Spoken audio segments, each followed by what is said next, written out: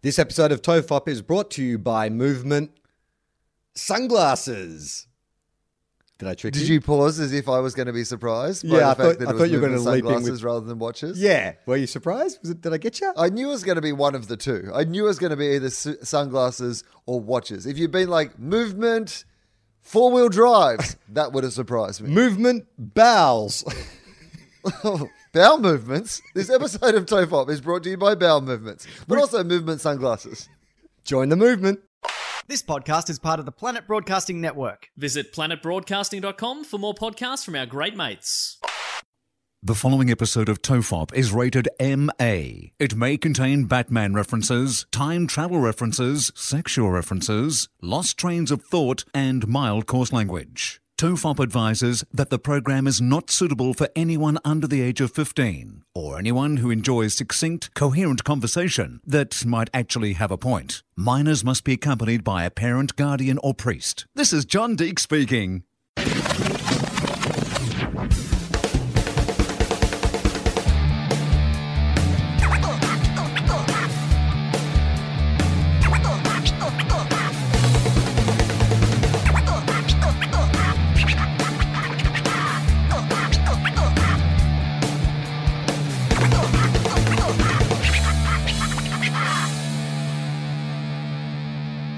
Everyone relax. This is Tofop. I'm Charlie Clausen. I'm Will Anderson, and strap yourself in for what is going to be an excellent episode of this podcast because not only for once, on a rare occasion, are Charlie and I actually in the same room to do this podcast, but secondly, as we were just about to start the podcast, you gave a little message to Mike Hall, our producer, who normally listens in because we're on Skype on the World Wide Web, but he is not here today because we are in person. And you just said... It's going to be a great show, Mike Al. Enjoy. You're welcome in advance. Got to go on with confidence, Will. What is the purpose of saying that to him, though? Because he's going to listen to it regardless. So I think that considering the amount of stuff he cuts for us... It's not like he's not going to edit the podcast if you've just gone, it's going to be a shit show or whatever. No, he has to listen regardless. I think it's what I'm doing is... Because he cuts so much stuff. He cuts this show, he cuts Philosophy, he cuts Two Guys, One Cup. That's an awful lot of us to listen to. And I imagine that sometimes he can just sort of tune out. Never. So I think it's important that we just give him little nuggets along the way just to make sure he's listening. Like that was a nice one, but we could also plant some other message in there. We will know if he's listened to the whole thing if we put like a secret message in there that he has to answer. Well, here's the other thing, because if that was the purpose of what you were saying, you did do it at the wrong spot. Yeah, because of all the places where he's probably having a listen in, it would be to the initial thing you said on the podcast. Yeah, but I think we want if he's not listening to that bit. No, but we want to ensure he's doing his job. So if we put it too far at the end, do you have doubts that he's doing his job? No, but I just think it's like if I was him, I would want little. Bits of acknowledgement. Otherwise, it's Has he said that to you at any stage? No, I'm talking from my point of view, Will. If I was doing this job, I would want the guys that I'm working with to occasionally just give a little interpersonal connection. But wouldn't it be then, if that was the purpose of it, wouldn't it be better to say something like, "You're doing a good job. Hey, Mike, how we miss you. It'll be weird to do it without you." Make it about him rather than about us and the fact that we were about to do a really good episode. Yeah, but isn't there, if I was being true to, what friends do and you bust balls and all that kind of stuff, I'm big noting myself. Okay, so now you're busting his balls. I'm not really busting his balls. This is a very complicated thing that you've done. I'm saying you're complimenting him and busting his balls. The way males interact tends to be there's a lot of kind of chest puffing and stuff. It's kind of when someone... So you were peacocking or something? I was peacocking, but you know how that was your equivalent of wearing a fedora to a bar and telling a girl that she's ugly. Have you ever had someone insult you and then someone says, "Oh, he must like you because he only does that to people he likes"? I mean, imagine if as a comedian I took that approach. Every time somebody was critical and told me, that guy on the internet's only saying that you're not funny and you've never been funny because he really likes you. Yeah. He really likes you. He only says that to his best friends. The comedians he likes. He's negging you. Negging you. Imagine if I took every insult I got on the internet as flirting. Not even just flirting, just some kind of isn't that what narcissism is or megalomania is? Is that, you have a way of flipping any situation. It's like Homer, when Homer looks in the mirror and he sees the muscle man flexing the pecs. I think, isn't that what narcissism is? That you just don't hear criticism? Like you just like hearing your name. Oh, they're talking about me on Twitter. Yeah, but that's different to like taking it as a compliment, isn't it? Or is it not? Is it the same thing you're saying? Well, I think that, I don't know. I think the fact, it would depend on the level of narcissism, but the fact that you're being spoken about is the compliment. The fact that you are foremost in someone's mind, even if it's like as an irritation. You are not funny. You've never done anything of any worth ever. And it's like, well, occupying real estate in your head. Yeah, look at this guy. All about me. All obsessed with how shit I am. Well, he actually loves me. I mean, that seems like quite a transcendent attitude to take. Maybe we should all try and adopt that attitude. Take every insult as a compliment. Well, just kind of, you know, we've spoken on this podcast about how grumpy I've It's like, you're a bad driver. It's like, it's nice he's thinking about the way I drive. Yeah, like we've been speaking. It's good he's invested in my driving abilities. Yeah, no matter what the assessment is, I'm just glad he's taken the time to consider me Silver lining. as a human being and how I drive. Well, I think, you know, I've been getting grumpy lately. That's been documented on the podcast.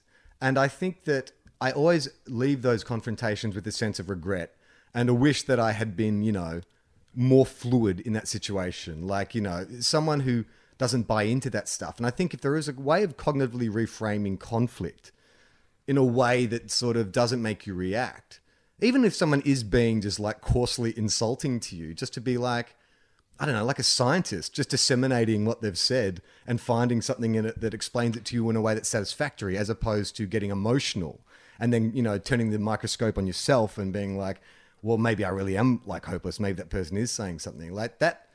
To me, would be a good state of mind. Or if somebody said, "Hey, mate, you're a dickhead," you go, "Oh, well, you know what? That's actually good because everybody's a dickhead." And it's good that this person sees me as a flawed human individual. Yes. Yeah, he sees the dickhead inside me that I know I'm a dickhead. Yeah. I know all the dickhead things that I do day to day. It's actually too much pressure to go out into the world and have to pretend that you're perfect or good or You've these just sort of things all the saved time. me a lot of Thanks, anxiety. man. Thank yeah, you. exactly. I can stop pretending that I'm perfect because you've already recognized that I'm a dickhead. So therefore, I don't have to feel bad that in this conversation I'll say anything that makes you think I'm a dickhead because you already think I'm a dickhead. That's amazing. I mean, that is that is a person who is what would you say, like a eternal optimist.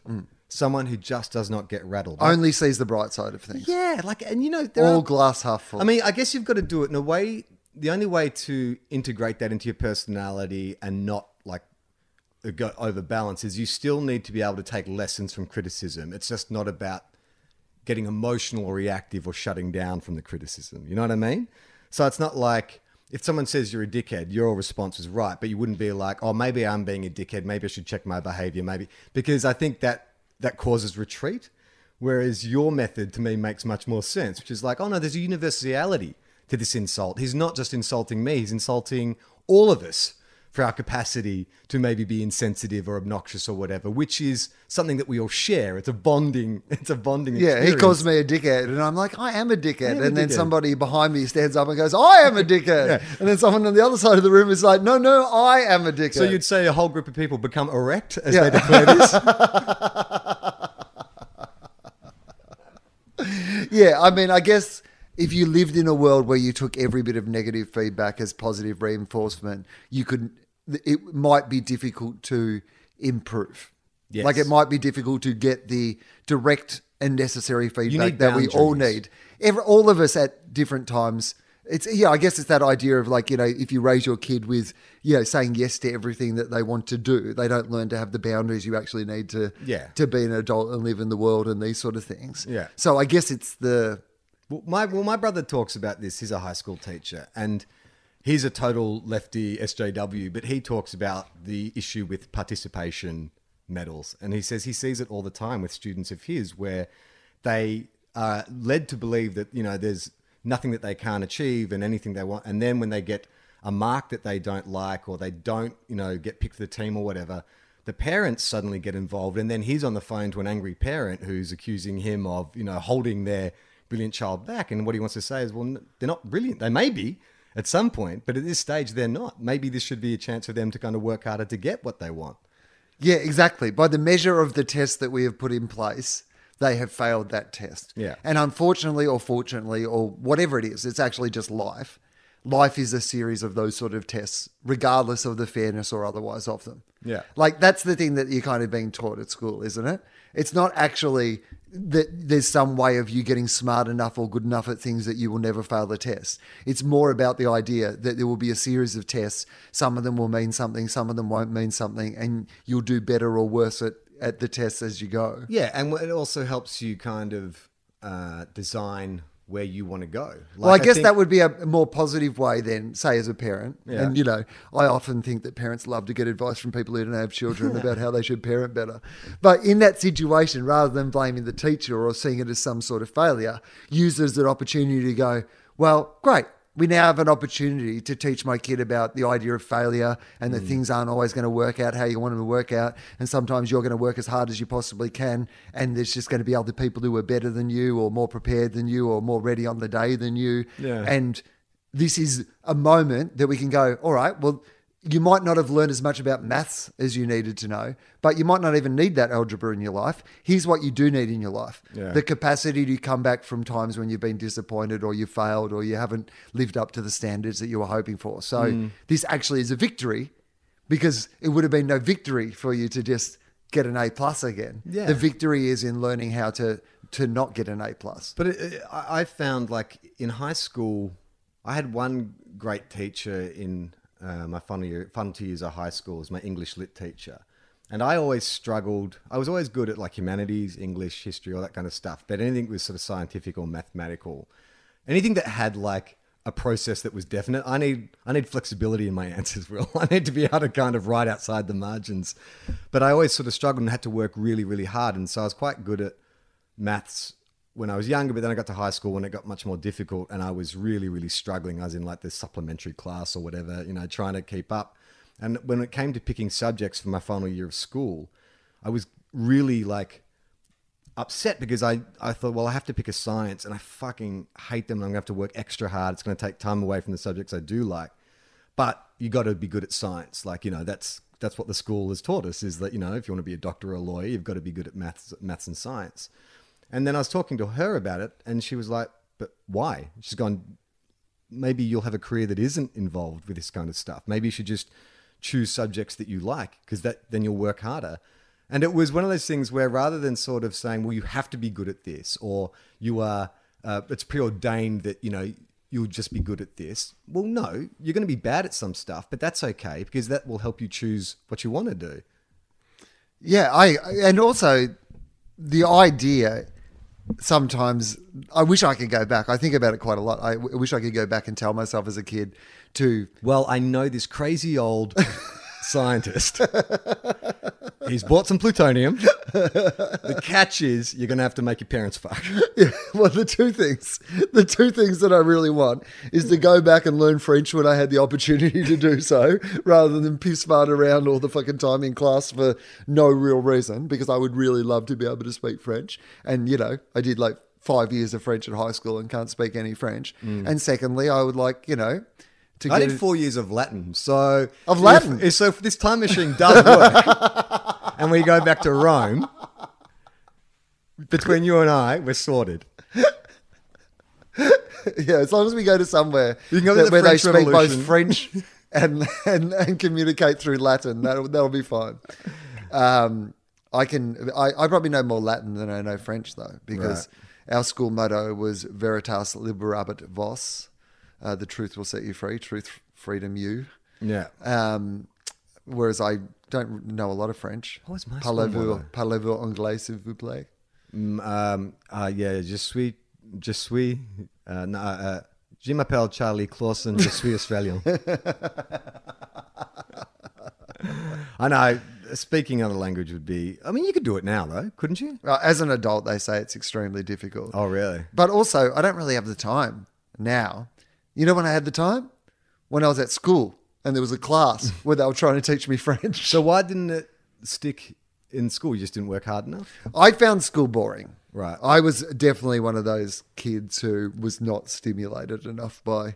I found school pretty easy. I didn't like... You know, I got pretty good marks at school, but particularly up until about year 10, year 11, I found it really easy. And then I almost got to the point where I got a bit self-sabotagey about everything because I was just like, I'm not even buying into any of this now. Right.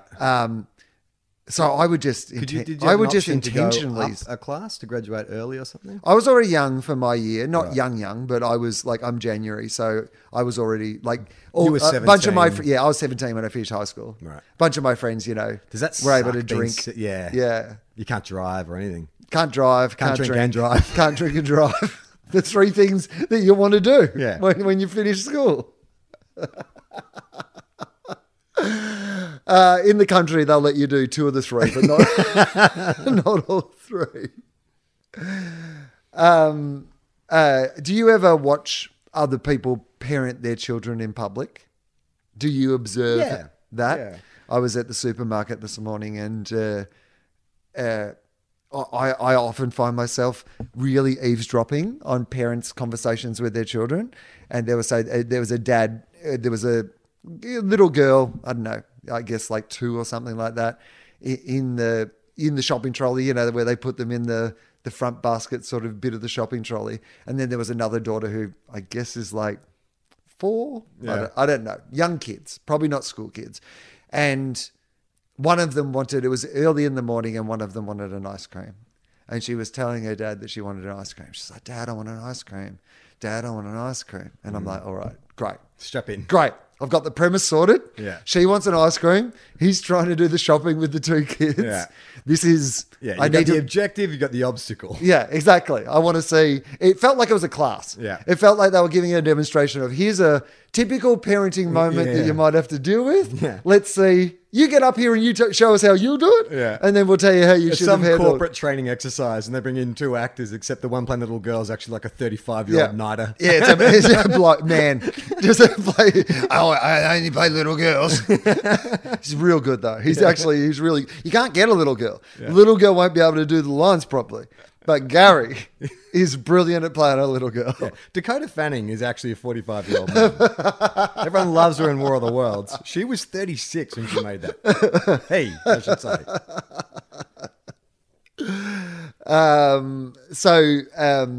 So I'm in. And I'm in the perfect position to observe without it being too obvious that I'm observing. But the great thing too about a parent in that situation is they're so concentrating on what they're dealing with that you can actually observe without them. With impunity. Yeah, because they just don't have the time or peripheral vision Yeah. to include the fact they're being watched while To this see is some going down. weirdo with big hair leering at them from across the aisle.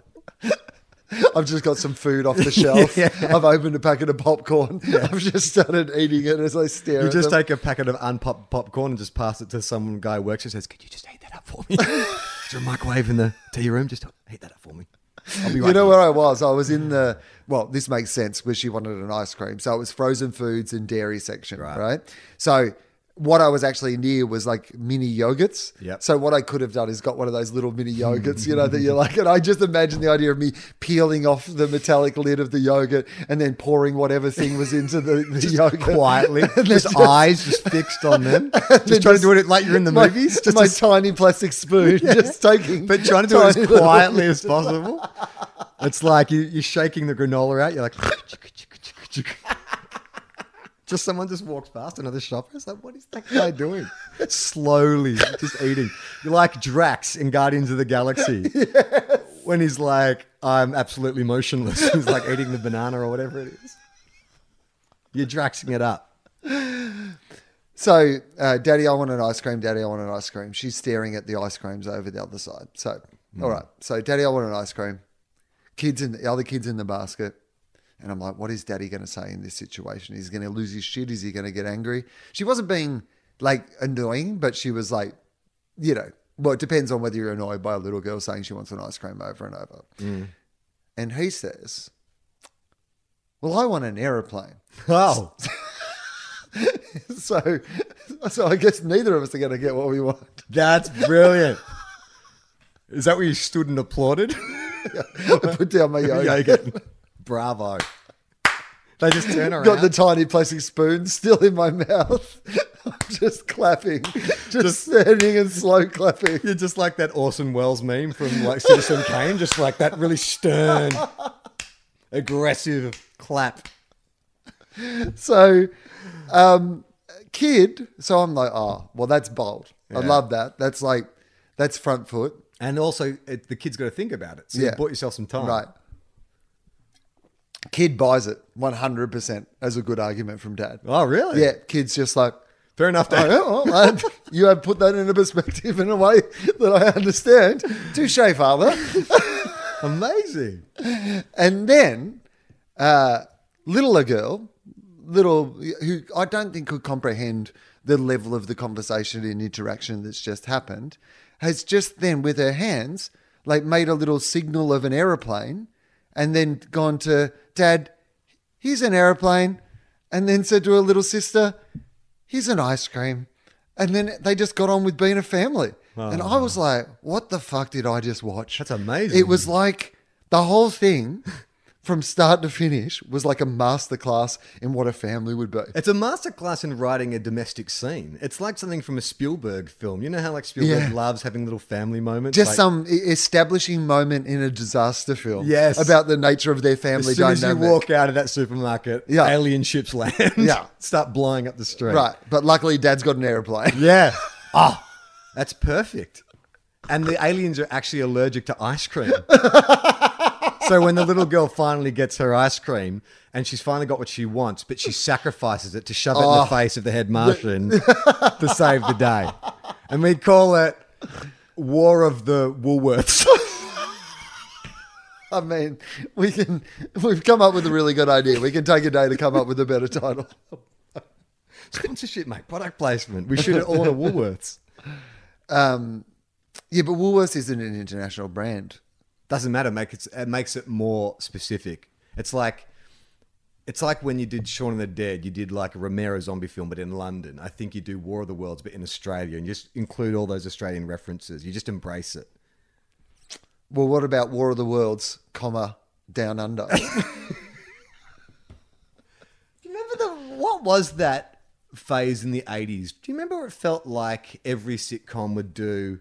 A Down Under episode. I think it must have been around Crocodile Dundee era when we were trendy for a second. And I felt like the Facts of Life came down under. In fact, we'll Google Down Under episodes. What? TV. There's definitely there would be from memory. I reckon Quigley. Do you remember Quigley? That was Quigley Down Under. There was an Are You Being Served? I reckon. Murder She Wrote. Maybe a Murder She Wrote. So what am I googling? Down Under TV shows. TV Down Under episodes specials. Down Under episodes TV of specials. Is actually a hard one to Google. Hello everyone. Mike Howe here. At this point in the show, Will and Charlie spend several minutes completely forgetting how to use the internet. It then occurs to them that this is a task I usually complete for them. This is normally where Mike Howell would search for us and we could keep talking. Down Under.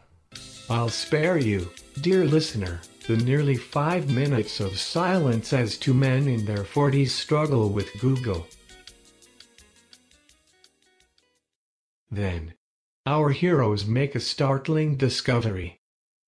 Wurzel Gummidge Down Under. They did a Wurzel Gummidge Down Under? They certainly did. How the fuck did they do Wurzel Gummidge Down Under? How is Wurzel travelling? Oh, but he's a scarecrow. The continued adventures of the magic scarecrow, only this time he's in New Zealand. That's what it says. So what? I'd love to the see only plot the description. establishing episode of that. Like, has Wurzel just moved?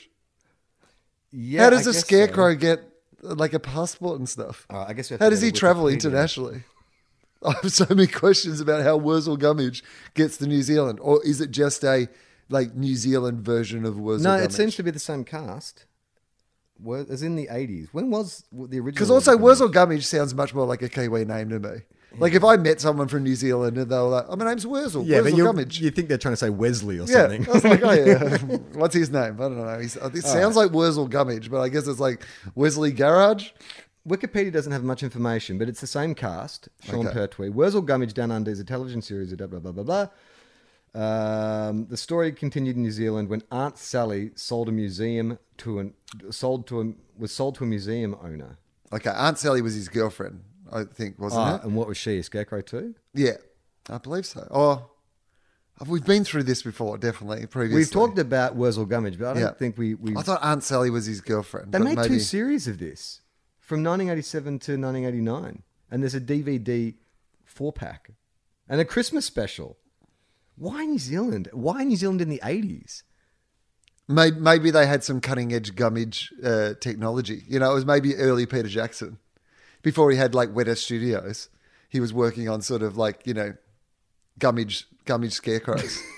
Like that was before he did Brain Dead. Yeah. He did Wurzel Gummidge Down Under. All right. What about the Facts of Life Down Under? Do you remember what the Facts of Life was about? I don't know. Okay.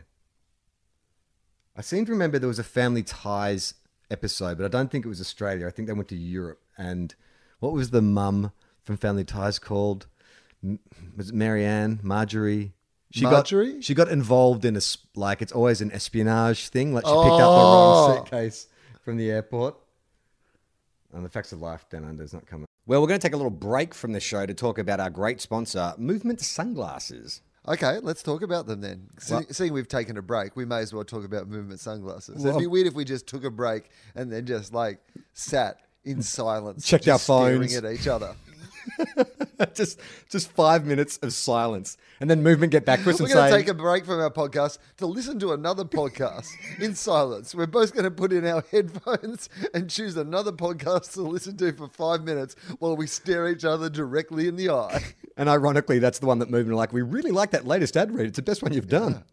It's really good. It actually does make me want sunglasses. The idea of having to stare you directly in the eye as I listen to another podcast and you listen to another podcast would only be made bearable by the fact that we were both wearing Movement sunglasses. Oh, that's what we should do, is we should have a poker match. I mean, we're doing this via Skype. We should have a poker game via Skype where we're both wearing Movement sunglasses so we can't read each other's tells.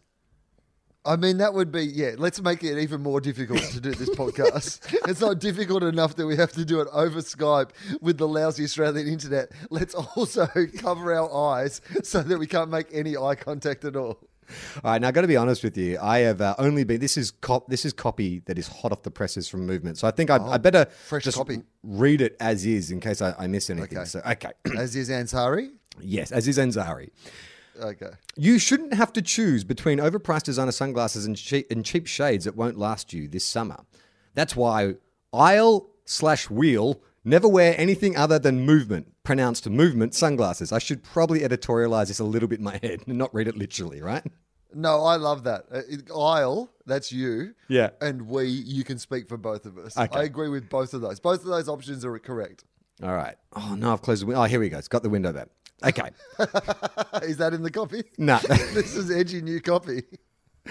You've heard us talk about Movement disrupting the watch industry.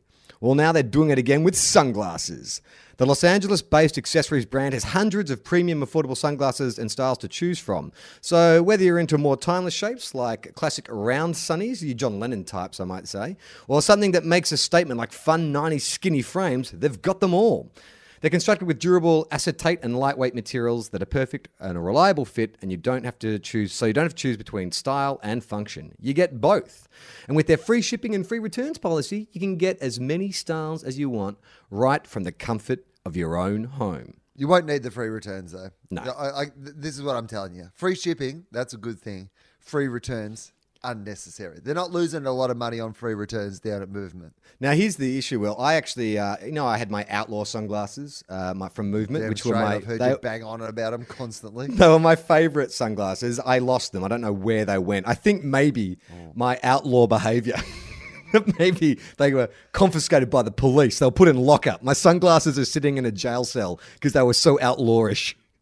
Well, or is there a chance that another outlaw has spotted those sunglasses and thought the only thing that would complete my outfit as an outlaw is if I nicked those Movement sunglasses, and more for them because they're actually just affordable. They could have just bought a pair. Bought them. Well, I saw this Lorenzo Lamas type fella outside my apartment. He was sitting on a Harley, shirtless with a leather vest, long hair.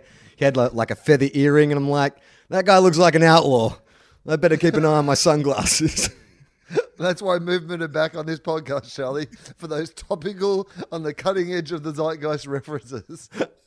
But the good news is, well, I've ordered myself a new pair. I've got the Navigators. They're on their way. They are a steel frame, square shape, and they're going to look real good on my fat face. And you didn't add that in. That's actually the copy that Movement sent us. Say they'll look real good on your fat face. And the best part is, Movement sunglasses, all their styles come with a polarized lens option, so you never have to worry about that harsh summer light, which if you live in Australia, like do you have polarized sunglasses? Have you tried the polarized revolution? Oh, mate, like, come on. Like, I've read a lot about climate change. I'm not going outside without some polarized sunglasses on. It's the best, right? Like, I can only go polarized. If you don't have polarized sunglasses in Australia now, it just feels like you are inviting the sun. It feels like you're relaxing your retina to get those sunbeams into your eyeballs, which you don't want to do. Yeah, you deserve not to be able to see. If you can't, you deserve to go blind from the awesome power of the sun because you can get an affordable polarized sunglass. Now, Movement sunglasses are affordable, Will. They start at just $60, and no pair 60? prices over $95. So you're guaranteed to find a style that you love with the quality that don't break the bank. They actually wrote "doesn't break the bank." I thought I'd make it sound a bit more colloquial and cool if said that "don't break the bank." I was going to say that was terrible copywriting, but now that I realise you've improvised, I'm fine with it. They've sold over 2.5 million products in more than 160 countries, and their collections are always expanding. Okay, now this is the important part. To get 15% off today with free shipping and free returns that you won't need, you go to movement.com/tofop. That's movement.com/tofop. And why is that important, Will? Because if you put in TOFOP, then they know that we sent you. Yeah, and that way they'll keep sponsoring this show. Yeah, which obviously is happening, or maybe they're not paying a lot of attention, but do it anyway. See why Movement keeps growing. Check out their expanding collection today. Go to movement.com/tofop. And Will, what's the line? Join the movement? Yes, don't say it with a question. You know by now. Join the movement? Oh, no, that's a question. Still a question. Join the movement. Yeah. No. All right, let's abandon that. I actually brought an article in to talk about. Great. Because... well, we'll know if Michael's paying attention because he'll have to basically cut most of what just happened out. Yeah. Keanu Reeves. We love him. The world loves him. Everyone loves Keanu Reeves. I recently, literally 3 days ago, watched Bill and Ted's Bogus Journey again, and that film holds up. I still maintain that I think it is the better of the two Bill and Ted's films. It made me think, too, it's almost a precursor to Rick and Morty. Like, it has a lot of that same kind of sense of humor, interdimensional travel, interdimensions being outer space and, the afterlife, hell, and all that kind of stuff. So this is the 9 essential Keanu Reeves movies you need to watch. Okay. John Wick 2, John Wick 3, the forthcoming John Wick 4, and then, I guess, 5 others. Bill and Ted's 1, 2, and the third one that's coming. Yeah. And then, to be honest, you can toss your coin on whatever else you want to watch, but that's pretty much what you want to watch. So this is by Wenli Ma in the Herald Sun. The 9 essential Keanu Reeves movies you need to watch. Subheading. We're all loving Keanu Reeves right now. And he's made... It occurred to me when everybody was doing their Keanu Reeves stories. Somebody suggested, by the way, we were trying to come up with whatever Keanu Nascence was called. Kenaissance. But somebody was also Reeves-assance. The Keanu Reeves-assance. Do you put the S in? Reeves-assance. Renaissance. Reeves-sance. Anyway. Reeves-sance. I was reading everybody's stories about, their encounters with Keanu Reeves. And I was like, oh, geez, I wish I had an encounter with Keanu Reeves. And then I remembered I have had an encounter with Keanu Reeves. I've had an encounter with Keanu Reeves. So before we get to this then, I'm going to retell, I'm sure that I will have told this on the podcast a long time ago, but I'd forgotten it. So I drank the rest of Keanu Reeves' Bloody Mary once. Oh, I thought you were going to say tea. I hate when you fucking drink people's tea. It makes me feel sick. It was the same thing, but a Bloody Mary. That I'm okay with because I feel the alcohol will kill bacteria. Like, you were in a cab today. You were on an airplane. Like, there's bacteria everywhere. I understand that. I understand, there's some hypocrisy to my statement, but it still grosses me out. And I'm allowed to be grossed out by that. You should take that as a positive. You should be like, Charlie's grossed out, but I guess all human beings, we all have functions which are repellent, and Yeah. it just unites us all. Yeah, I'm grossed out by vomiting. Yeah. And I should appreciate that when I'm grossed out by vomiting, Charlie's grossed out in the same way by me drinking other people's tea. So I was at that hotel that I lived at for 3 months, the Standard on Standard, Sunset. on West Hollywood. And I was out by the pool, and Keanu Reeves was at the table next to me. And I remember this very distinctly. So he sits down, he's by himself. It's probably about 11 o'clock in the morning, I would say. Very sunny LA day, out by the pool. And he's drinking a Bloody Mary. But there was a real incident with the person who was from the Standard, who was just giving him a hard time about needing his credit card at the start. Like they wouldn't get him the drink before he provided his credit card. And I was like, Did they not recognize you? well, because in my head, I'm like, I don't think they ever asked me for my credit card up front. Like they normally just would give you a bill at the end and assume that you would pay your bill, Yeah, I don't right? think I've ever been asked for a credit card up front at Yeah. any of those hotels in Hollywood. But particularly Keanu Reeves, Yeah. he's fine for it. And even if he isn't, You'll be able to find him. but also if It's Keanu Reeves. if Keanu Reeves wants to drink for free at your, for everybody else there, it's worth it to comp Keanu Reeves a Bloody Mary. But this is pre-John Wick. This might be Lake House Reeves, where people aren't as sweet on Reeves as they are now. It was post-Matrix. Yeah, but there was Anything a lull. post-Matrix doesn't matter. Anything post-Matrix Matrix was like one of those things that made him a big enough superstar that he should never have to buy his own fucking Bloody Mary for the rest of his life. It's true. Well, but he wasn't even trying to not buy the Bloody Mary.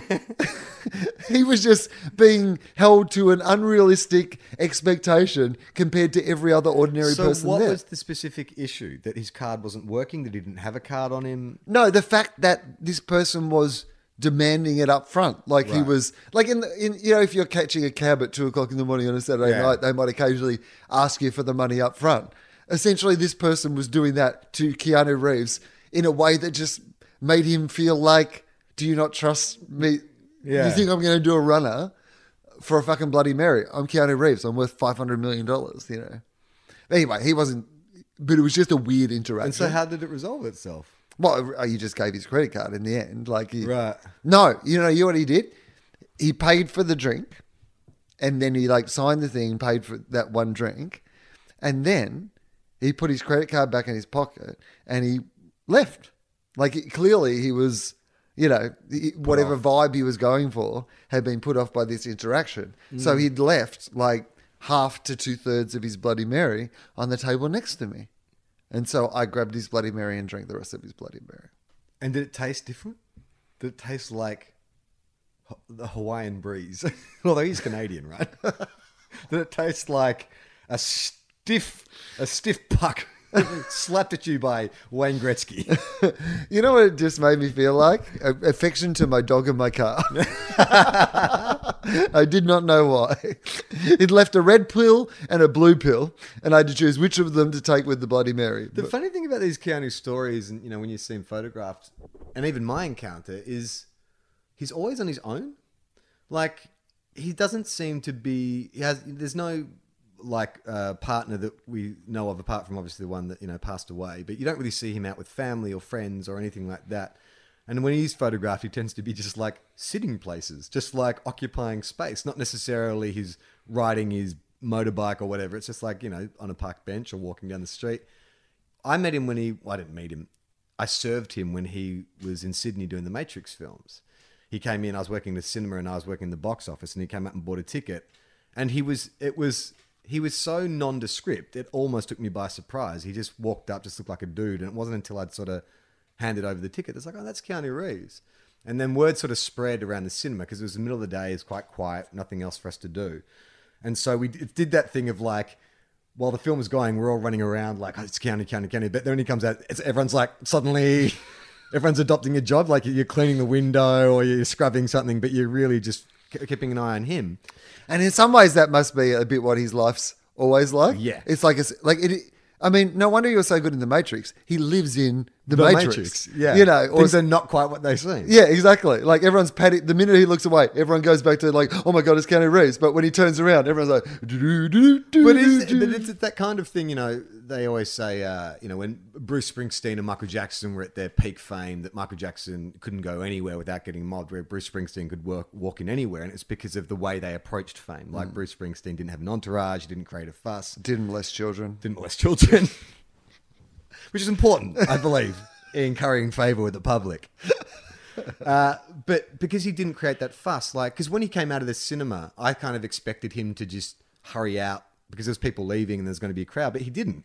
He took his time leaving. He walked up to, you know, the postcard stand where they, you know, people post things for like exhibitions, and just took his time, went around that, looked around, got a couple flyers from films, sat down. Like, he really occupied the space, just took his time, seemed unfussed, and no one hassled him. No one even asked for a photo or an autograph. Everyone was like, it's almost like when you see an animal in the wild and you're like, shh, don't scare it. Yeah. Like, just let it be. We're all enjoying watching Don't spoil it. this cheetah. Yeah. Like, if some Don't fucking- feed the Keanu. Yeah. You'll scare him. He'll flee back Or into... domesticate him. Yeah. He's happy here. Just let him chill. Let him do his own thing. Yeah. I think there is something about him. It had never occurred to me when you said this, but so the story that started the whole sort of, you know, everyone sharing their Keanu stories online was of the Sydney cinema experience. Did you right. see that story? No. I thought of you immediately because of that. When it happened, there was a guy who who wanted Keanu's signature when he came into a cinema. And he told this story online of the idea that he tried to get him to sign some official form or something for his ticket or whatever. And Keanu couldn't quite understand why he needed to do that. And the only reason he was trying to do it was he wanted to get Keanu's autograph, but he didn't want to ask him for his autograph. And then anyway, Keanu goes and watches the movie, and then later comes out, and there's another bit to the story, which is that he buys an ice cream, or there's some sort of thing, but essentially Keanu comes back to go, oh, I realize now that you were probably just trying to get my autograph, like, you know, here's my autograph if you like. And it was a Sydney cinema experience as well. Yeah. So clearly he was just like going to the movies a bunch by himself, just does stuff by Fox himself. Studios, where they were filming The Matrix, is just around the corner. So you walk up to Oxford Street, and back then there was 2 independent cinemas.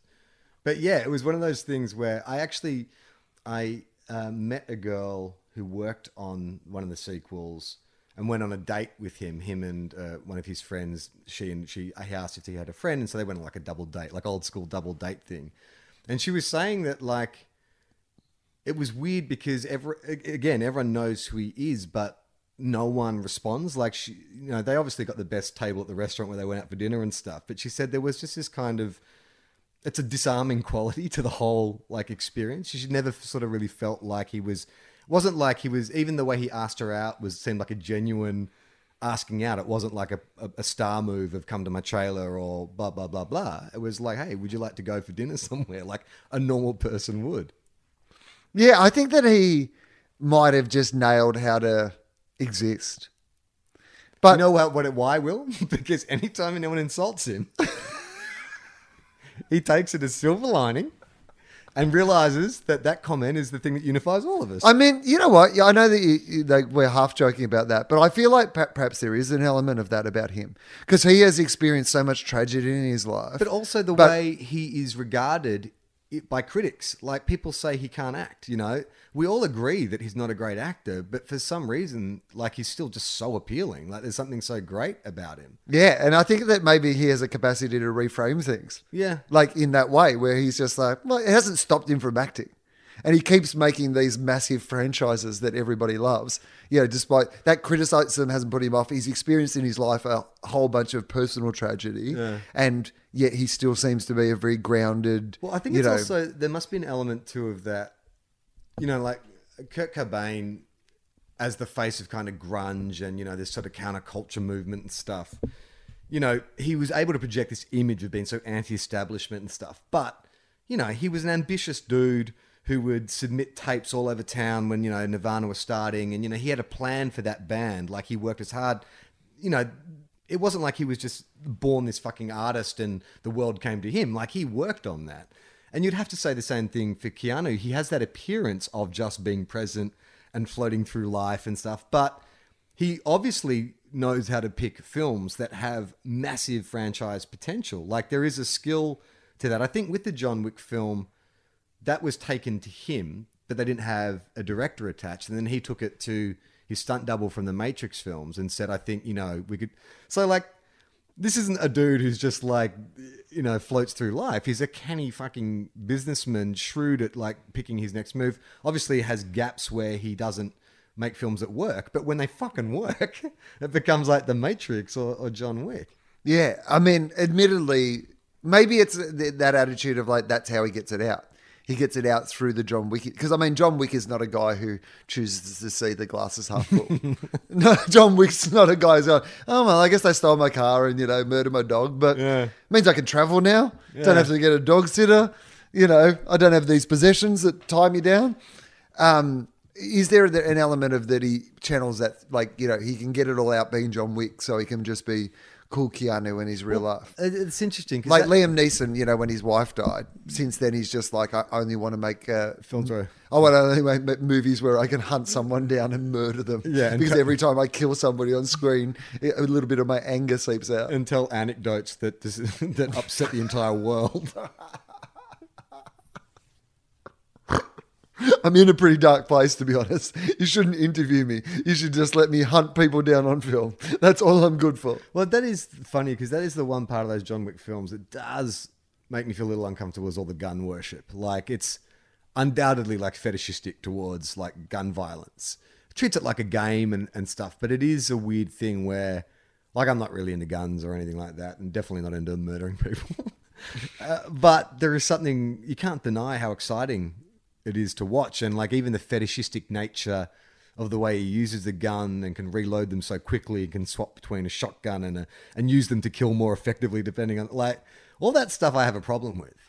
But there's a gloss to it that makes it like really easy to digest. Well, I think it's the gloss to it though, and the hyper realistic nature of it, that because I'm not into gun stuff either, like my attitude on guns in real life, but also like, shoot 'em ups are not really things that I'm traditionally interested in. But to me, it's the hyper realistic, like as in it's not hyper. Yeah, it's not like Black Hawk Down or anything like that. Yeah, but like the fact that he's killing 200 people makes it okay to me in a way that killing 10 doesn't. Right. It's almost like if you take the joke so far. Yeah. It becomes ridiculous. It's clearly ridiculous. Yeah. He clearly this isn't real. We set it in a world that feels real enough, but is in no way real. So you've seen the third one then?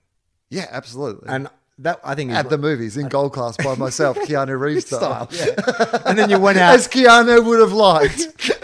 And you went out to the guy in the box office afterwards and just signed your name. And he's like, "What am I going to do with that?" I was like, "There you go, mate. you know you want it. Honestly, I don't. No, come on, mate. I know what was happening before. Yeah. I assume all you people were waiting for me to come out of the cinema. I'll sign something for everyone. Idea who you are. And we'd like you to leave. All right. I'm just going to sit here and you can just pretend you're not looking at me. I know you're all pretending now. I'll turn my back, go back to being crazy and all excited. You're calling the police. I get it. You don't want to be the bad guys, but... All right, now I'm in a headlock. Okay. Well, the silver lining to this is, in a way, we're all victims. And we can all be subjugated. And I think that's the thing that unites all of us. Have we found the philosophy of Tofop, maybe? I watched John Wick by myself, probably the couple of days after it came out at Gold Class. Yeah. Went and treated myself. I loved it. And I think it was my favourite precisely for the reason you're saying. It's the most unrealistic in terms of the violence. Like, it's almost Roadrunner-esque level violence now. Like, we can talk. I mean, it's not a spoiler, but that scene where he executes people with a horse... It sounds so weird, but when you see the film, you get it. I'm like, brilliant. It was so great. Yeah, I mean, and it's clearly got to the point now where you're just like, they've eased us into the unrealistic nature of what is actually happening a point where it's believable. Do you know what I mean? As in, like, you believe it in the world of the movie. Yeah. They've been consistent with how they've kind of meted out the insanity. Yeah. But because a lot of people, the criticism I heard... well, specifically Meso on the Weekly Planet, whereas he was a bit numb to it because he's like, it's all a bit ridiculous, and he felt like the first one there was a bit more stakes to the violence, and whereas this one is much more cartoony. But that is the precise reason that I think I enjoyed it the most, because I wasn't as uncomfortable with all that kind of stuff. But also, it by its nature has to get more ridiculous, because even if you were doing it realistically, the idea that like 3 weeks on or 4 weeks on, because that's essentially the time period the movies are set, right? Is like the initial thing happens and he starts murdering. Yeah. And then in the second one, he basically just continues murdering. And then this one's like a fortnight later or whatever. Yeah. And he's still... So he's in the murder zone. If you were doing that like realistically, you'd just be buggered from murdering. Yeah. If nothing else. Yeah. Like, it's easy to be funny on the first night of the comedy festival. It's a lot harder on the 20th show in a row. And I'm sure it's the same for... How'd you go tonight? Well, I actually murdered murdered. Oh, good. With a horse. No. I murdered him. Yeah. I literally murdered him. Got a horse to come kick the front row in the head. Yeah, but like the point is that it would have been caught by now, that this would be front page news everywhere, that 300 people have been murdered in the last... theory? I think the last time we talked... Like if 300 people got murdered in the last month in a city in the same way, that'd be every news story on every station. Some dude hijacks a car and that becomes news for a couple of months. Right. So some dude slaughtering hundreds of people. Hundreds of people have been death by headshot in 1 month. Yeah, a couple dead by horse. Yeah. Most of the rest of them by headshot. I mean, if the Spring Carnival, if they kicked off this Spring Carnival with a recreation of that scene from a John bunch Wick of 3. henchmen dead, and it's like, Winx killed a bunch of dudes, we think. Winx is like, I was framed! Leading Winx to the paddy wagon, front hoofs and cuffs. Or it gets to Melbourne Cup Day, and it's revealed that one of the jockeys is Keanu Reeves. And then everybody just starts to panic.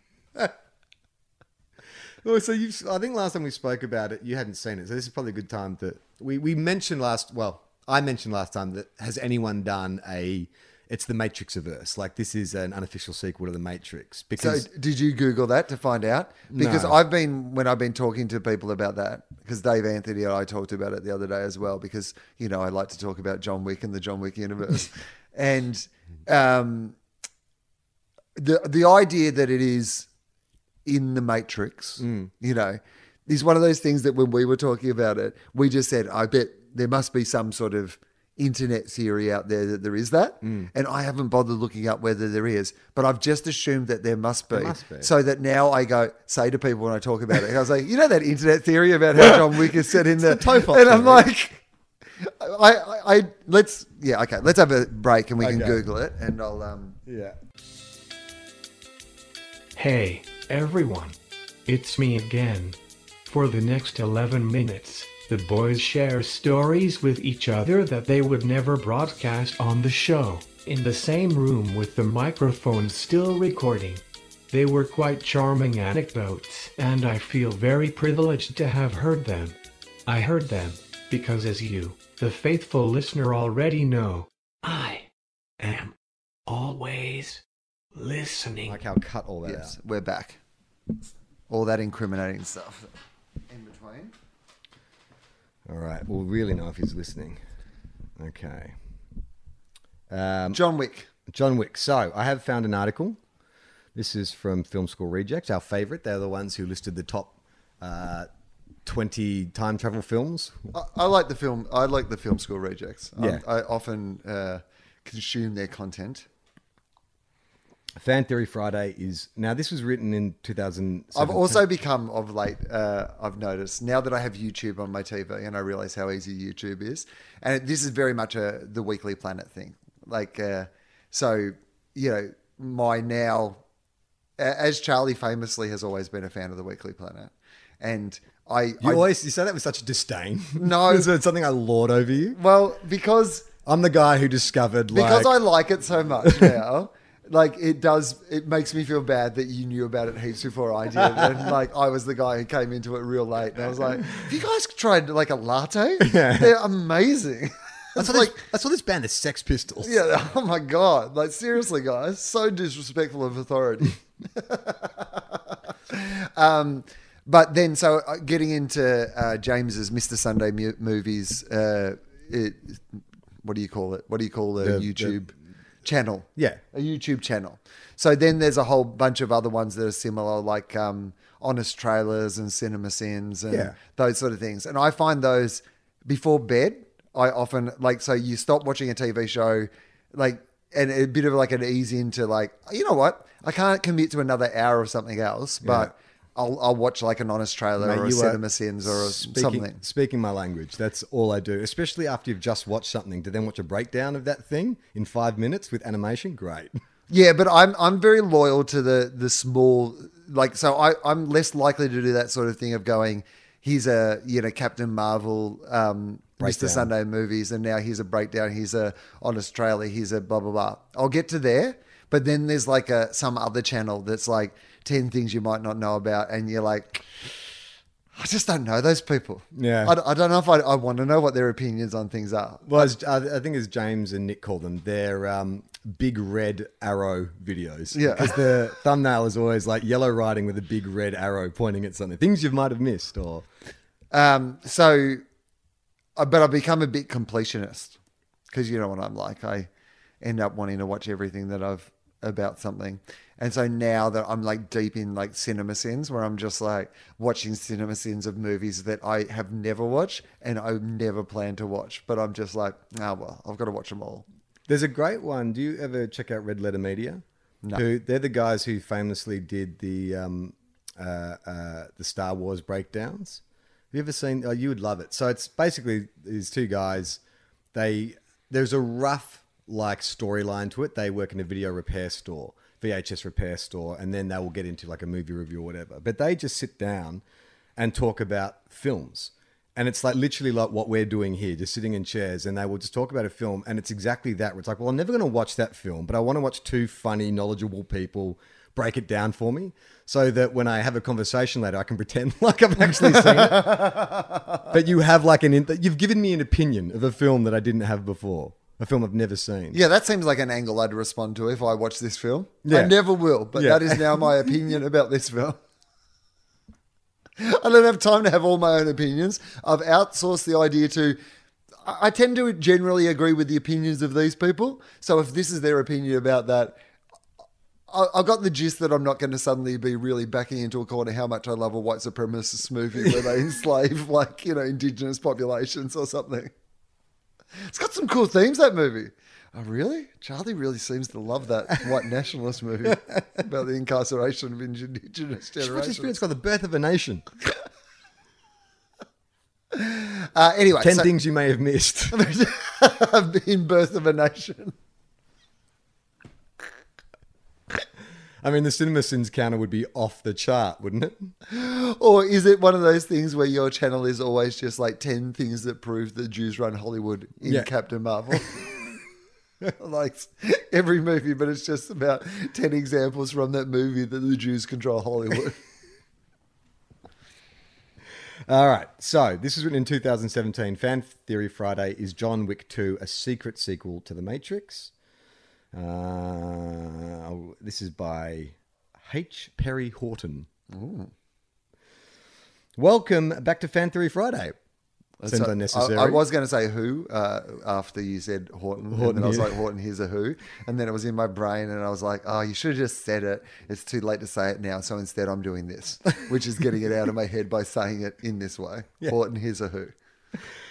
Welcome back to Fan Theory Friday, which you don't need to do. As we've discussed with Film School Rejects, they tend to open their things by stating exactly what you're about to read. We know it's an article on this. We've seen the headline.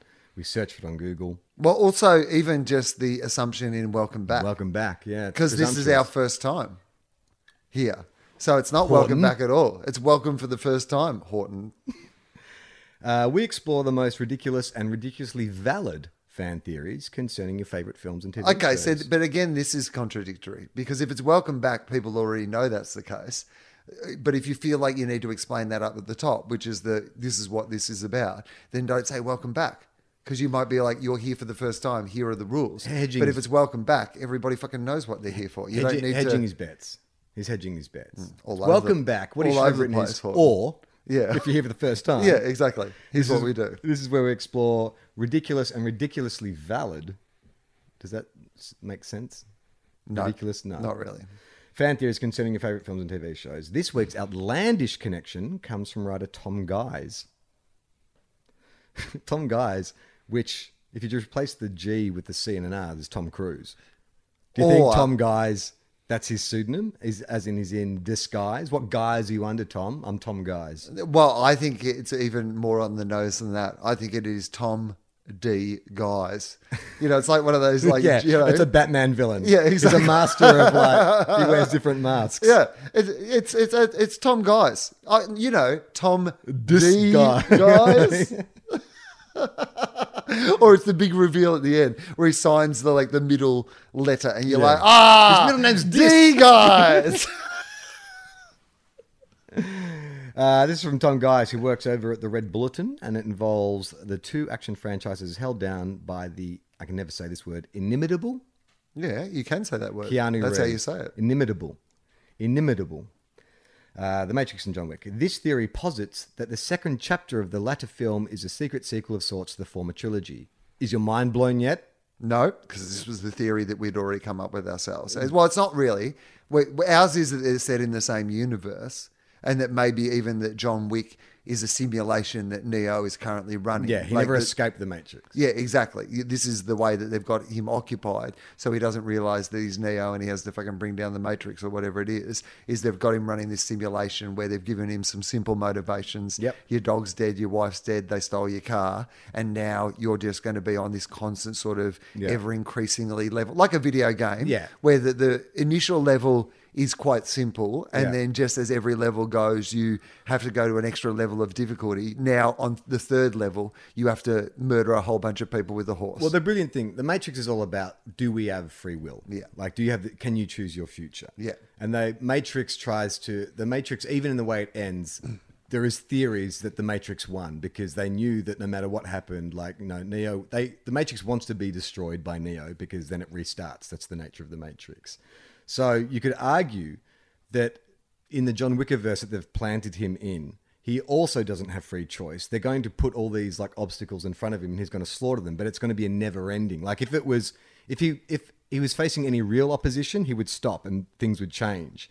But he's just constantly preoccupied fighting more and more people that he slaughters and moves through to the next level. yeah, it's absolutely It's a video. perpetual- It's video game style. Yeah, in that but it just gets video in- game on the easy level. But what I'm saying is, it starts on the easy level, but increasingly, so that you don't look around and go, "Hang on, this is the same thing all the time." It has to get gradually more difficult. But And more, does it? Yeah. For abs- him, has it gotten harder for him over the three films? Yeah, but this is exactly the example of having to kill people with a horse. That's your next level challenge that Yeah, you're not right. throwing in on level one. That because if you know that on every level you have to have the capacity to kill a whole bunch of people with and a you're horse. right. And he's lost the support of like Right. the hotel and You're in a you don't have the initial support. You're not in your safe space where you understand the environment. Suddenly you're in a whole bunch of foreign environments. But not only are there ordinary people, just like gangsters, attacking you, but now you've got higher level assassins who are trained killers who are also attacking you, who weren't attacking you in the first level, right? Yeah. So it's an increasingly difficult level of keeping him 100% occupied on forward momentum in just having to keep killing people because there's no end to this. They haven't given us a point of like, and then when he kills this person, it's all over and can he just go back? He can never go back to being just John Wick living in that town where the cop knows him. yeah. Like, it's not like after murdering 300 people and like killing half of the major assassins in the world and whatever, that Yeah. he'll be able to just go back and resume his like The everyday Matrix life. is betting against the fact that he will lay down his arms and go, you know what? There's no point. I will let the bullets come. I'll let myself die, or I will just like not fight. That would be his way out of the Matrix, but he can't do it because the threat increases each time and he is responding. I mean, he's got access to all those weapons as well. It's too easy for him. Path of least resistance he's following. You know what I mean? But the other thing is, Just enough challenge. maybe even the idea that, but the Matrix at the end of the day doesn't want him to lose. Maybe that's another element. No, of it. 100% doesn't want him So to lose. there, it's those some of those things that are incredulous by design. So they're meant to feel to him like he's having this like that he is this super assassin who just, by the nature of the fact that he is just better at fighting and killing people, he's better than everybody else in the world. He can just deal with all these situations. But the truth of it is that he's never going to lose because he's not a real person. He's a simulation of somebody who's been given a motivation and then an incredible set of skills and is running essentially like a program. So what's his way out of it, though? Is it a psychological shift? I mean, does he have to suddenly...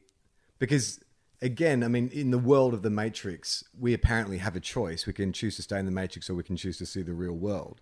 So what is the thing that is stopping John Wick, in brackets Neo, from waking up from this world? Well, there's got to be a point, right, where he's just like, you know what? I've killed enough people that I'm okay with the dog being dead. Yeah. How many humans does one dog amount to? Yeah, but I mean, that's kind of the point. Is like, the point. No, you know what? Because this is the thing. This is the beauty of it. Is that the thing about bloodlust is it doesn't ever fill you up. Like there is that dopamine rush he gets when he kills someone, that kind of pleasure thing, but it's like a drug of some kind. It's a short-term hit that distracts him enough that he's not thinking about, hey, you know what?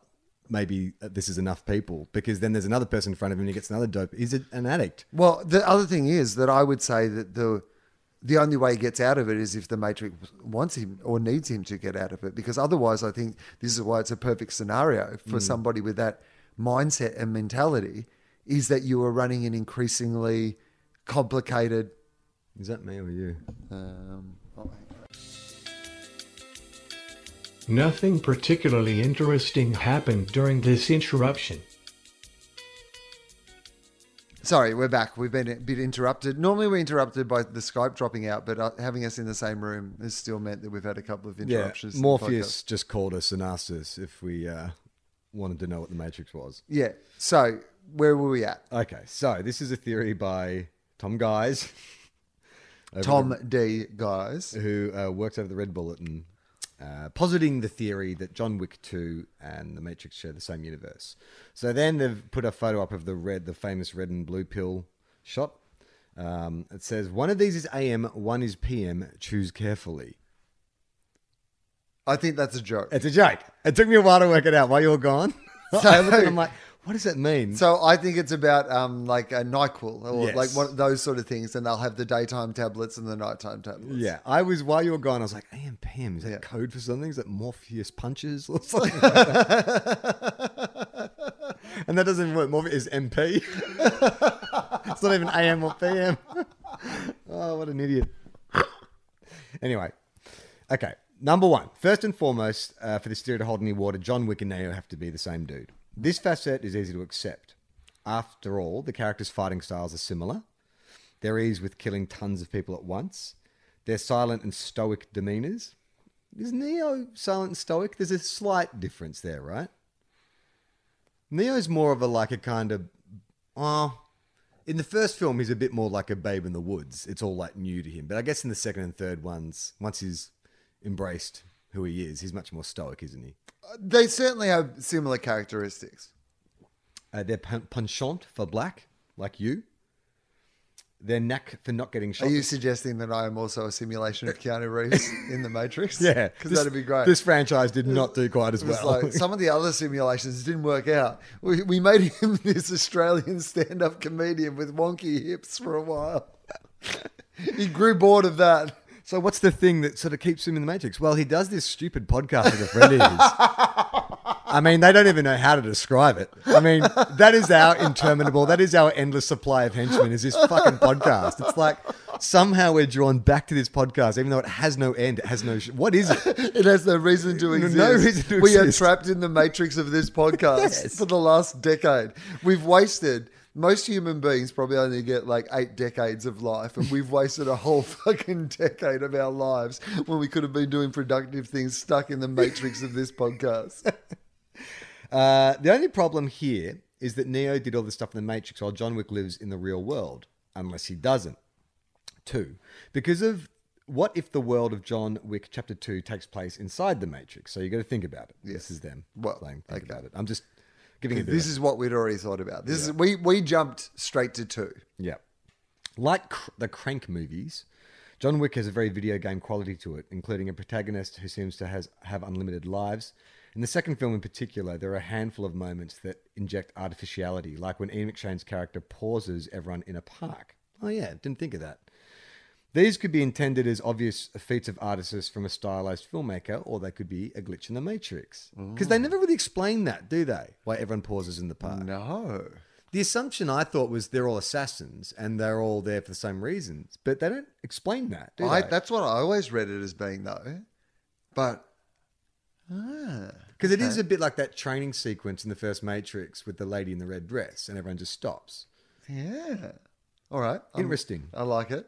And that is something else that we brought up, is in The Matrix and John Wick, bystanders seem to be oblivious to the carnage happening around. Well, this is part of it, right? That when you're running a simulation, like, you know, because you've got this is my theory sprites. that the Matrix is your kind of original universe, and then that John Wick is a simulation that they're running on Neo in the Matrix. Within the Matrix. Within the Matrix. It would be my preferred kind of idea where this goes. So, yeah, therefore, all those sort of supplementary characters, you know, the other video game characters, the ones whose job it is to stand around and wait their turn to fight rather than all attack at once. Yeah. That is the nature of their existence. That's what they're meant to be. And the oblivious nature that he can go through the world without any ramifications about the fact that there is open and blatant fighting on city streets and all over the place. And there is no sort Police, no Right. consequences, nothing. the only It's like Grand explanation Theft for that Auto. is that you are in some sort of... Even in Grand Theft Auto, when you start killing people and stuff, the police arrive. Yeah. Well, there is that scene in John Wick, the original one, where the friendly neighborhood cop arrives. You know, and And he's deep state. yeah, and he's like, "You're not back working, are you, John Wick?" Yeah. And then he looks behind, and John Wick's house is full of dead bodies, and he's like, "I'm out of here, John Wick." Well, Guys agrees with us because he points out that both films feature oblivious bystanders, people who are witness to violence but don't react to it. Okay. Like all those wandering pixels in Grand Theft Auto games. It's like bloody Tom Gyves has read our minds. Maybe he listens to the podcast. That would be the level of the Matrix we hadn't anticipated. Tom Gyves is actually... We're the simulation. Tom Gyves is Neo. Right. Well, or the Matrix, because Tom D. Guys is the sort of name that the Matrix would give. Randomly generate. Yeah, exactly.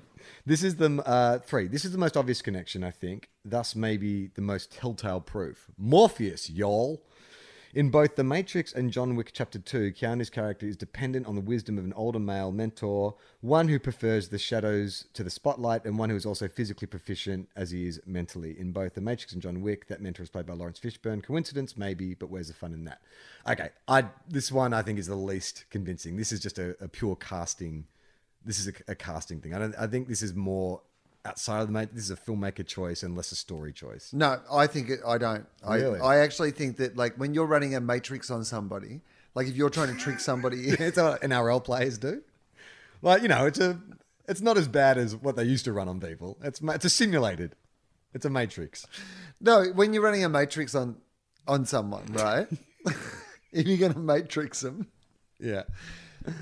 I think it would be easier rather than, so say for example, I was going to Matrix you Don't. and I was going to put you in a simulation where like you had to run like the easiest way to do it is to only change details of your life a little bit so that your body and brain and all these things aren't constantly fighting. If I make you diametrically opposite to what you already are and make it so far away from the existence that you already live in, then you're going to be, your original you is going to be constantly fighting with this idea that the new you isn't really you, right?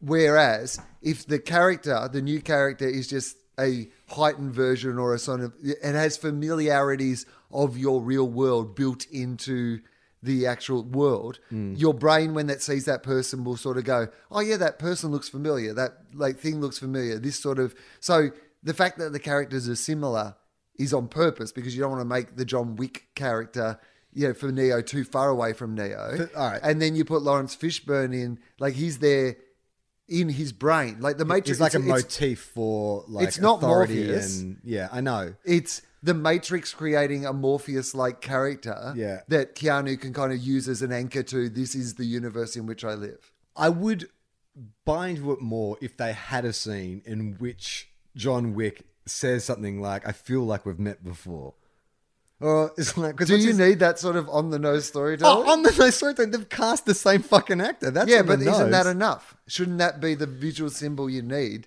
to make the assumption? You don't also need John Wick to suddenly turn to he goes, "I feel like I've met you before in a different but place." I reckon- and then Lawrence Fishburne turns to the camera and winks. Well, I reckon it's too on the nose already by your thinking. If this is actually what it is, it's the Matrix injecting a familiar face in. I think it's so on the nose already. Like, why not come out and literally say it? Like, if that's the reason.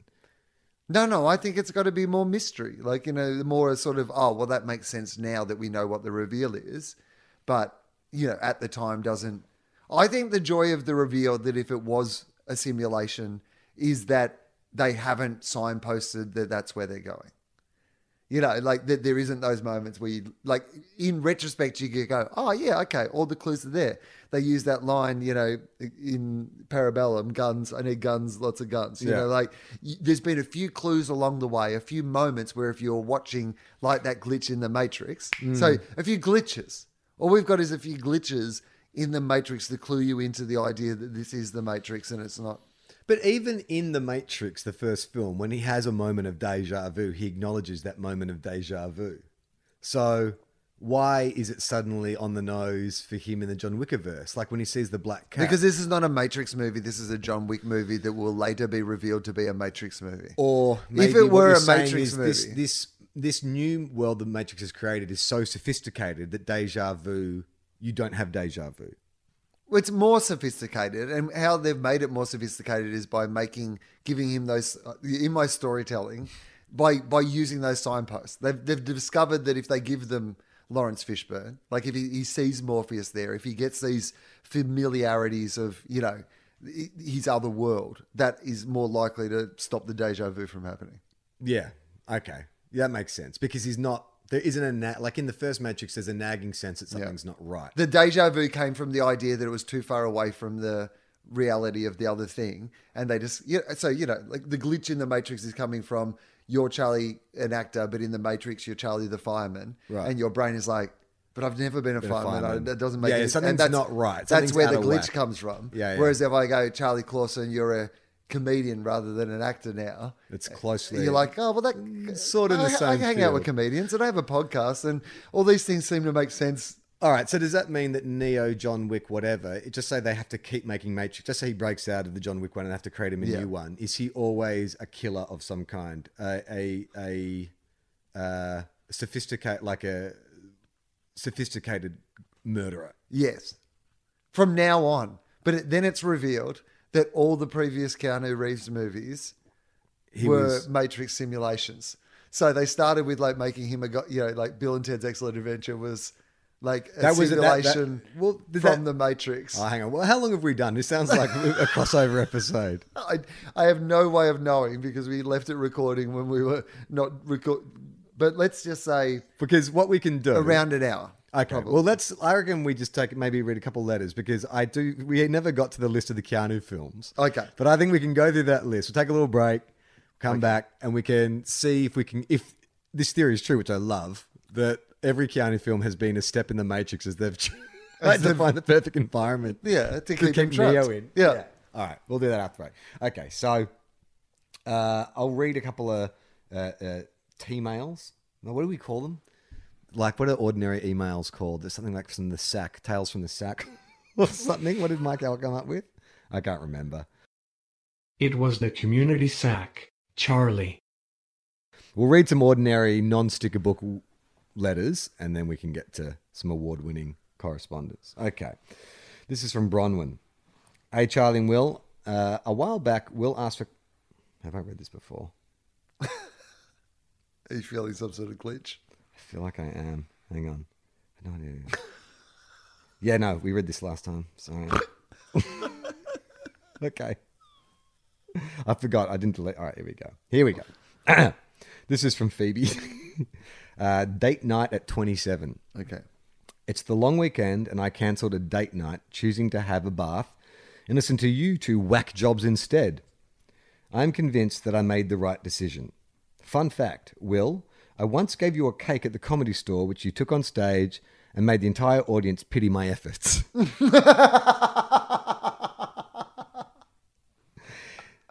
Do you recall that? No, but sounds like the sort of thing I do. There was a period of time in my career where I got, because I often do talk about how much I like cake, and Famously ate cake for a week or something, wasn't it? yeah, well, I ate an entire cake in one radio show. In my head, it's like a week of cake. That would have been better. Yeah. But I tried to eat an entire like lemon meringue like cake that you would find at a cafe. Like, that is normally probably 8 serves of dessert for whatever. And I tried to eat it all within 3 hours of a radio show and nearly died. It's the closest I've come to dying, I reckon. Did it put you off lemon meringue forever? Not forever, it's turned out. Right. I'm back. But There was a period. 20 years probably. Oh, really? Yeah.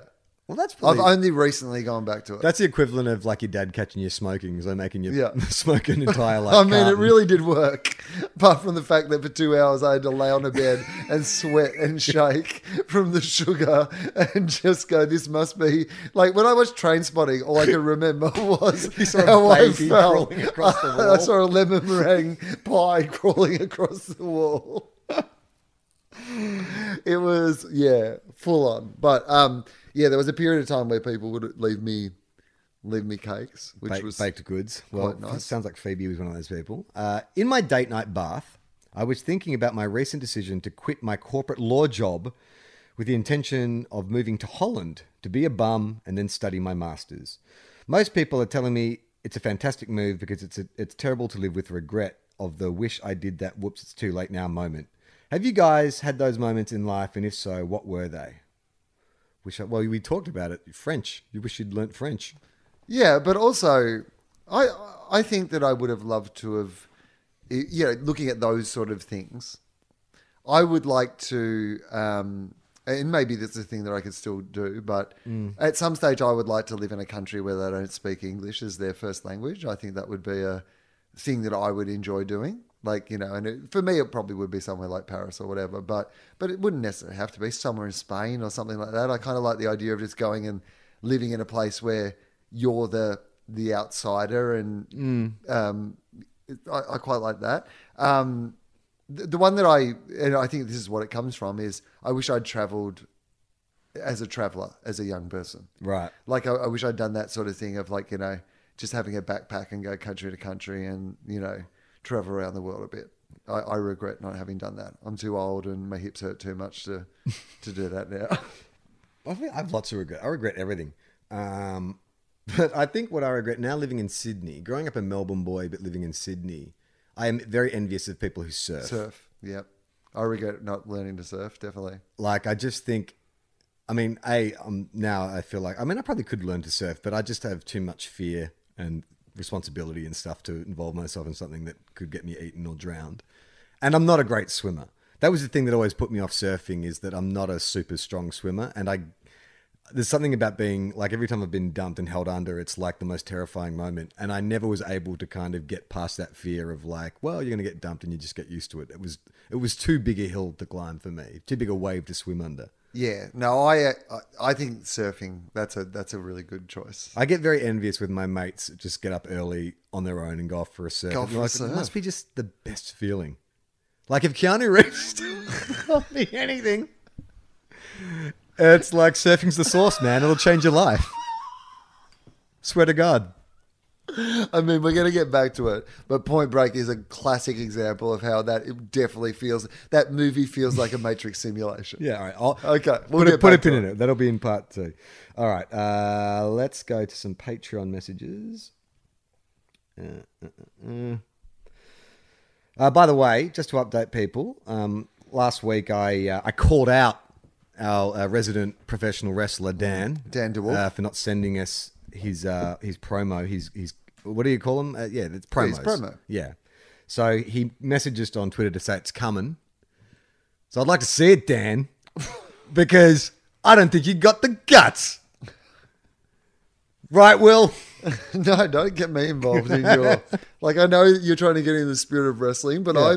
I'm more in the spirit of not... if we're asking one of our listeners to do something for free, then we shouldn't be mean to them first.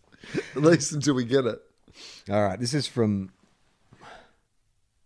Tal. Hey, Will and Charlie. Obviously, on TOEFOP, the rug of time travel gets a good shaking out with every possible avenue explored. In this timeline, at least. Wink. That's the equivalent of a wink. Anyway, I liked it. I saw this video from NASA saying we are going to be on the moon to stay from 2024. Not me, thanks. I'd rather keep my feet where I'm in correct relative gravitational proportion. Tal, we're not quite smart enough to get these jokes. I had to think about it, but I appreciate it. Anyway, if you had the chance to travel to the moon, okay, this is more our speed. Dumb it down a little, Tal. Start with the gravitational jokes. Whoa, Professor. Egghead. Anyway, if you had the chance to travel to the moon or beyond, would you take it? What would you pack and what difficulties would you see arising? I know Skyping to do the podcast is hard while you're on the other side of the world, let alone planets. And he's attached the video, which we won't watch. And he lives in Australia, so he's potential to get a sticker pack. Thanks for all the goose and gags, Tal. All right, let's just say the moon, for argument's sake. If you had the chance to travel to the moon, not a one-way trip, would you go? For what purpose? You're a celebrity. Like Virgin are now doing like regular moon trips. They want to they're going to take a bunch of you, like famous people, No thanks. to the moon. All right, it's Based on that alone. Based on you and hot dogs. We'll be in the front row. the fact that myself, Fiona O'Loughlin, hot dogs, Steve Price. Okay, let's start with you. Would you go? They're like Charlie. You've got the fitness level. Yeah. You've got the charisma. How long does it take to get to the moon? I think 3 days. 3 days. Okay, so it's a week. It's a round trip. Okay. Well, how long are you staying there for? I reckon 3 days. 3 a weekend. days? Yeah, the flight that you leave on Monday, you arrive like sort of Thursday night, Friday, Saturday, Sunday. Yeah, It's it's a music festival. You're doing MoonCon. Yeah, Not MoonCon, Moonfest. yeah. Basically, 2 weekends and a week in between. Yeah, it's Right, Coachella on the moon. Well, now I'm interested. You guys going to Moonchella? It's great. It's really good. It depends what the journey is like there. If we're talking like right now, what I'd have to go through in terms of like the training and, it's still extremely dangerous to strap yourself to an explosive and fly to the moon. I don't think... I'm not very good with things that spin around. I can't go on rides at the Royal Melbourne Show that spin because they make me vomit. So I think all the G-force and stuff. But if it was like, it's essentially a 3-day plane ride, we've developed technology or we go at such a pace that you're not going to feel sick, then yeah, I'd be very up for it. Yeah, definitely. If the travel there was convenient. I mean, yeah, I have no real desire to do it, but I guess if the opportunity arose, you'd just be like, well, I guess I probably should. You've got to have to, right? Well, but isn't that what it'd be like? I'd be like, yeah, I begrudgingly go to the Yeah, moon. they've literally selected. They're taking 17 people from the planet Earth. There's And I'd 6 be billion like, people. I guess I should. And you're just dragging your I fucking guess this is a heels. good opportunity. Hands in your pockets. I don't really want to, Kicking to be the honest, dirt. but I guess I felt like I should. They offered me, and it's like, and then once it was happening, You'd love it. I'd love it. I'd be Yeah. like, I would hate anything up to it. I wouldn't sign up for it. But once I was up there, I'd be like, this is pretty cool. Yeah. Right. And then I'd be like, I'd come back from the moon and I would not be able to stop banging on about how good the moon was. You and I are exactly the same because I'm like that anytime I'm invited to a destination wedding. I'm like, like it's bad enough I've got to come watch you fucking declare your love to each other. Do I have to actually fucking like find the time and buy a fucking ticket and spend money on accommodation and I'm going to be trapped with you people for the whole fucking week or weekend or whatever it is. Oh, God. But then I get there and I always have a really good time. This place is great. Yeah. We should do this every weekend. Let's do this every weekend. But it's just the thought of it I can't stand. So if you can take that away from me, or maybe, all right, how about this? Yeah. They haven't improved the technology. It's still like a rattly tin that flies up. It's fairly uncomfortable, a lot of room.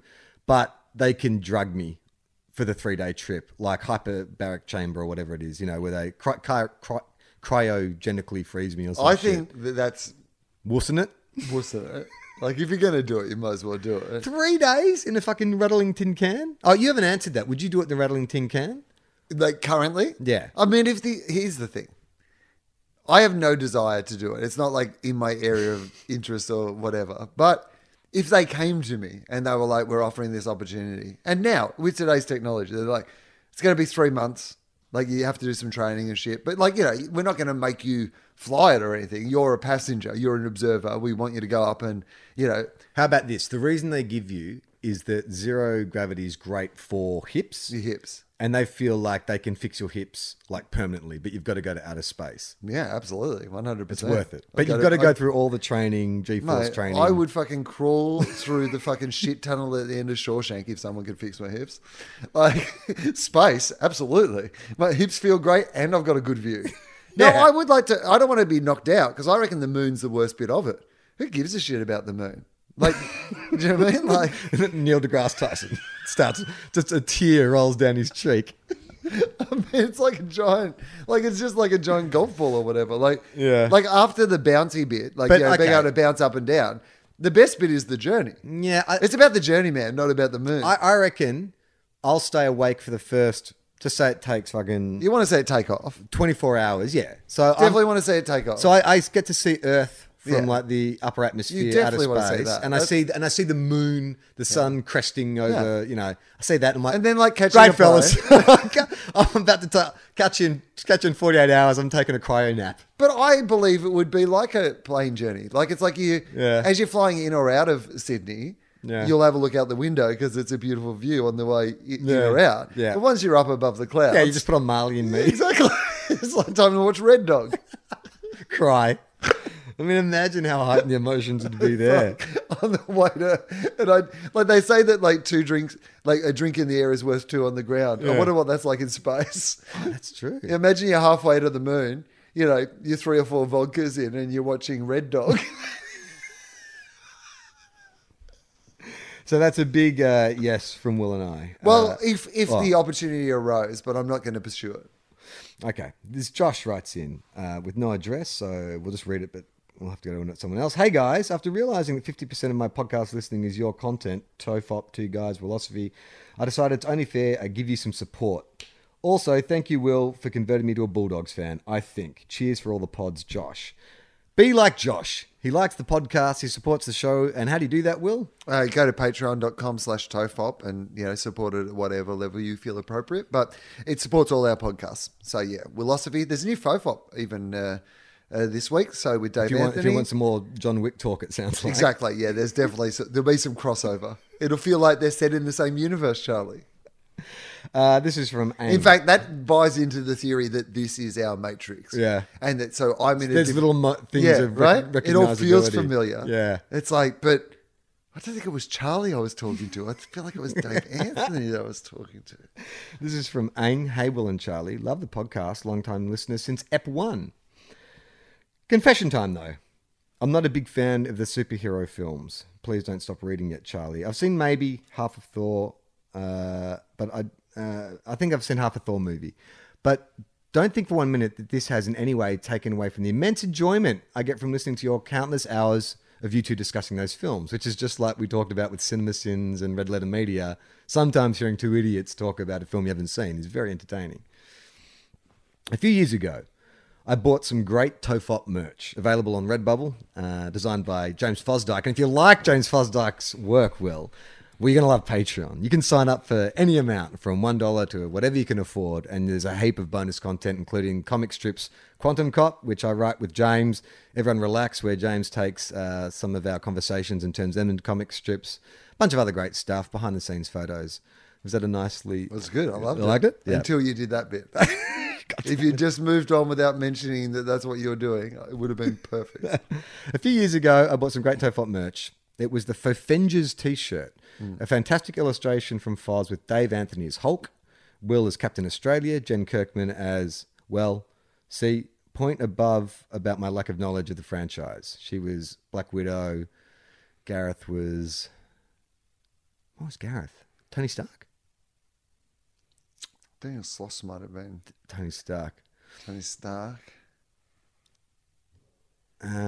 she says you might have to Google to get the other characters depicted. Yeah, I think. I think Garrus was Hawkeye. That makes more sense. So who was Tony Stark? Daniel Sloss was Okay. Iron Man. All right. Anyhow, fast forward to now. Avengers Endgame has come out. And now, when I wear it, hip young things, who obviously have just quickly scanned it and assumed it's the real Avengers, compliment me on my cool shirt. Compliments through trickery. I love it.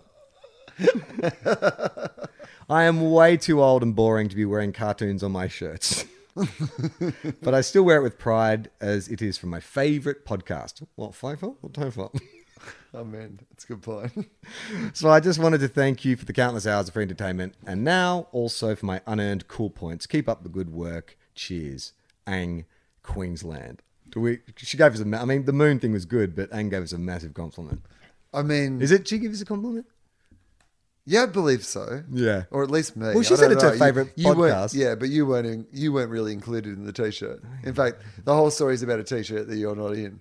Well, you know what? So Will? it was a good compliment for me, and James Fosdyke. Well, rather than... Foz and I have got a real good compliment out of that. But if anything, Charlie, she said her highlight of any of this is when you're not involved. Well, I'll look at that and I'll see that, yeah, the way I'm being excluded from something that I created pretty much, and a lot of the content, in fact, the fact that she even has a Fosdyke t-shirt has a lot to do with me. I'm going to take that as, a sign that we're all unified by the fact that we are all excluded from things from time to time. And in a way, we all suffer. And so by bringing that up, she's made me more empathetic. So I thank you for that. I'm Charlie Clausen. It would have worked really well if you hadn't done it so passively aggressively. I'm Will Anderson.